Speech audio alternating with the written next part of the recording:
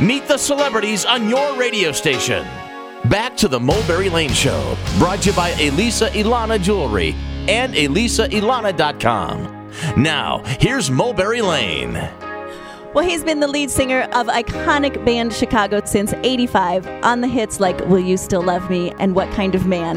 Now, throughout the last few decades, Chicago has sold over 100 million albums and is ranked number 13 in the list of 100 greatest artists of all time. Jason Scheff and the rest of the band will be rolling through the Heartland this weekend for Lust Fest 2015 at Tom Hannafin's Rivers Edge Park for a great Saturday in the park. Jason Scheff on our show, Lust Fest with Chicago, yeah. Welcome to the show, Jason. Wow, I see my spot in there to complete that harmony, so I'll be working on it. Join right in. Next time we interview you, we expect you to have that extra harmony. That's so great. What a great introduction. Boy, you just set the mood, didn't you? Well, we try. Okay, so now let us know, what can people expect from this concert this weekend? It should be a lot of fun. Well, lots of unicycles and juggling and face painting. Exactly what you'd expect, right? Right. Truthfully, it's almost like opening your diary and letting your life flash before your ears, because there's so many generations that are coming to see the group. A good 3 generations, maybe even 4. And so it just takes you back to the place that you were when you heard these songs, and it brings back the feelings and the memories. We're going to pack the show full of all the songs that people know and they want to hear. We're big on playing the hits rather than taxing people with, hey, here's 6 songs from our new project. We are playing 1 song from our album last year, Chicago 36 Now. Right. But that's it. Other than that, it's wall-to-wall hits. Wow. Very cool. And, not very many bands can fill a full concert full of hits, right? Well, yeah, and the truth of the matter is that we can't play them all. We pretty much know what people want to hear, but there's always somebody that says, I wish you would have played blah, blah, blah. Yeah. Because there are so many of them. It's the coolest thing in the world. Yeah, Amazing. so amazing. How does it rate with you, these big, outdoor festivals with, like you said, multiple generations and just so packed? Do you like that better, or do you like the acoustic pared down shows? Well, yeah, I'm going to sound like a politician speaking out both sides of my mouth, but I do like all of it. I like the weirder the gig, the better. It's really cool to go out and play outdoors in a festival setting because people's attitudes are set up for that. They're just out to really forget all their troubles and enjoy the day. But then again, yes, if we're playing some private party, we've had some really bizarre ones in the past where there were maybe 50 people there. Wow. So, but I'm weird like that. I enjoy all of it. Mm-hmm.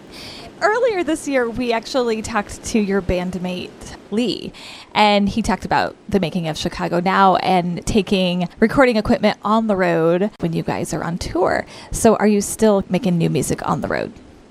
Absolutely.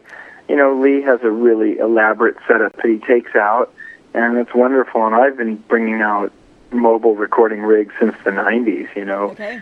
There's so many creatives in this band. You've got Lee, you've got Robert Lamb, myself, Jimmy Pankow, Lou Pardini, and Keith Howland.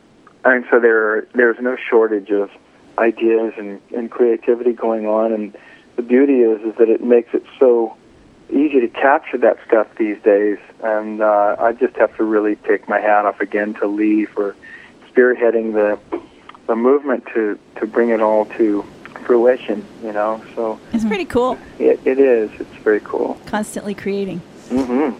If you've just joined us, you're listening to Jason Scheff, lead singer of the band Chicago, here on the Mulberry Lane Show. Now, you took over for Peter Cetera in '85, and you were 23. So what was that like, stepping into this already iconic band as lead singer?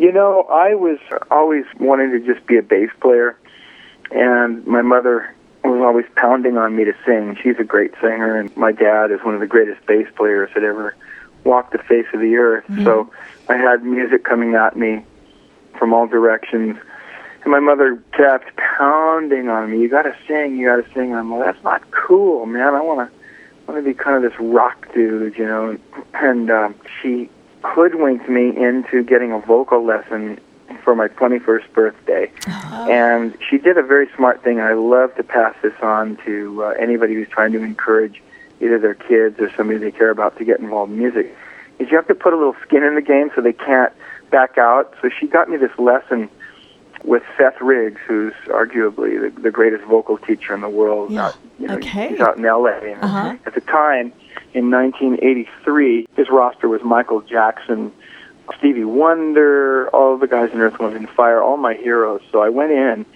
and at the time it was a whopping $50 for a half an hour in 1983. That was I wonder what it would be now. I know what it is now because I still go to him. It was about $250 for half an hour. Okay. Last time I went to him. And it's worth every single penny. He's in his mid-80s now, I think. You would be mind-blown to hear where this guy's voice still goes. It's just dog whistle, Minnie Riperton range that this guy has. Oh.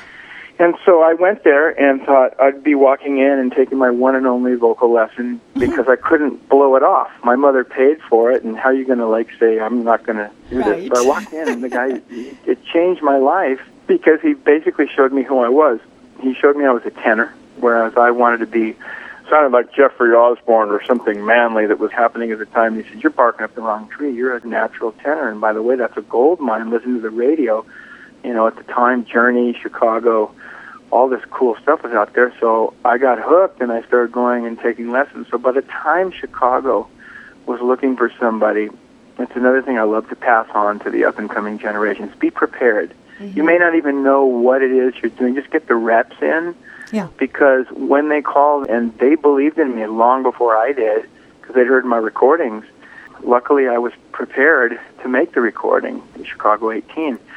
So the long-winded answer to your question is, what was that like? Luckily, I was young and stupid enough to think, why not? Yes. And then when you got in the studio the first time, and, the rest of the band is all looking at you, and you're in front of the mic laying down your lead vocal, what was going through your mind?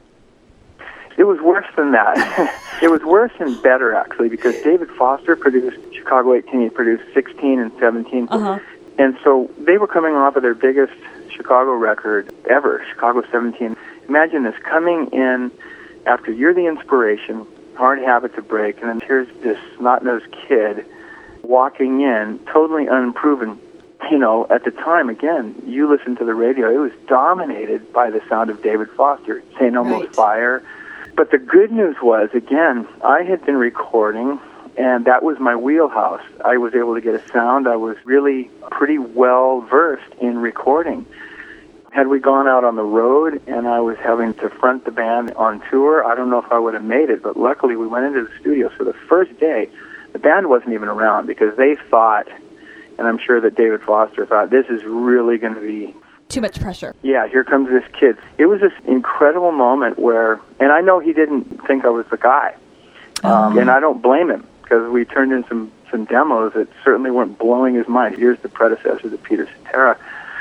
But the cool thing was, again, is that I was prepared from those lessons, and it was a good 2.5 years of putting in the time, so that by the time we walked in, I'll never forget that David said, hey, you ready to try one? With this kind of yeah, I know this is going to be tough. And all my friends who had known about him or even maybe worked with him said, oh, boy, you're going to be on the rack with this guy, man, because he's really tough. Uh-huh. And it was the coolest thing, you guys, because I walked to the mic, and he said, ready to try one? And there was Humberto Gatica, the engineer, on the other side, who just won a Grammy for Best Recorded Album of the Year, Chicago 17.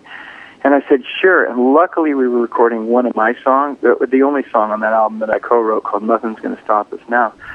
And he goes, okay.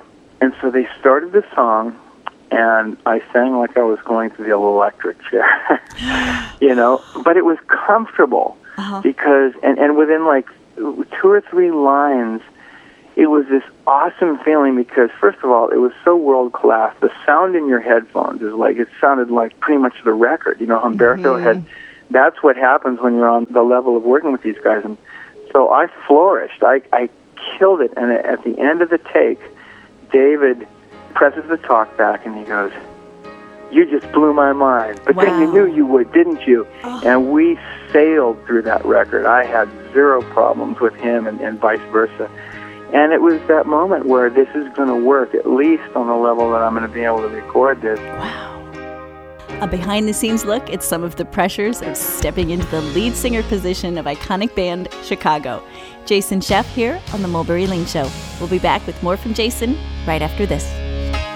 Take me as I am, put your hand in mine, now and forever.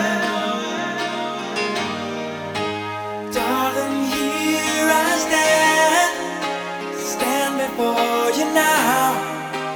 Deep inside I always knew it was you.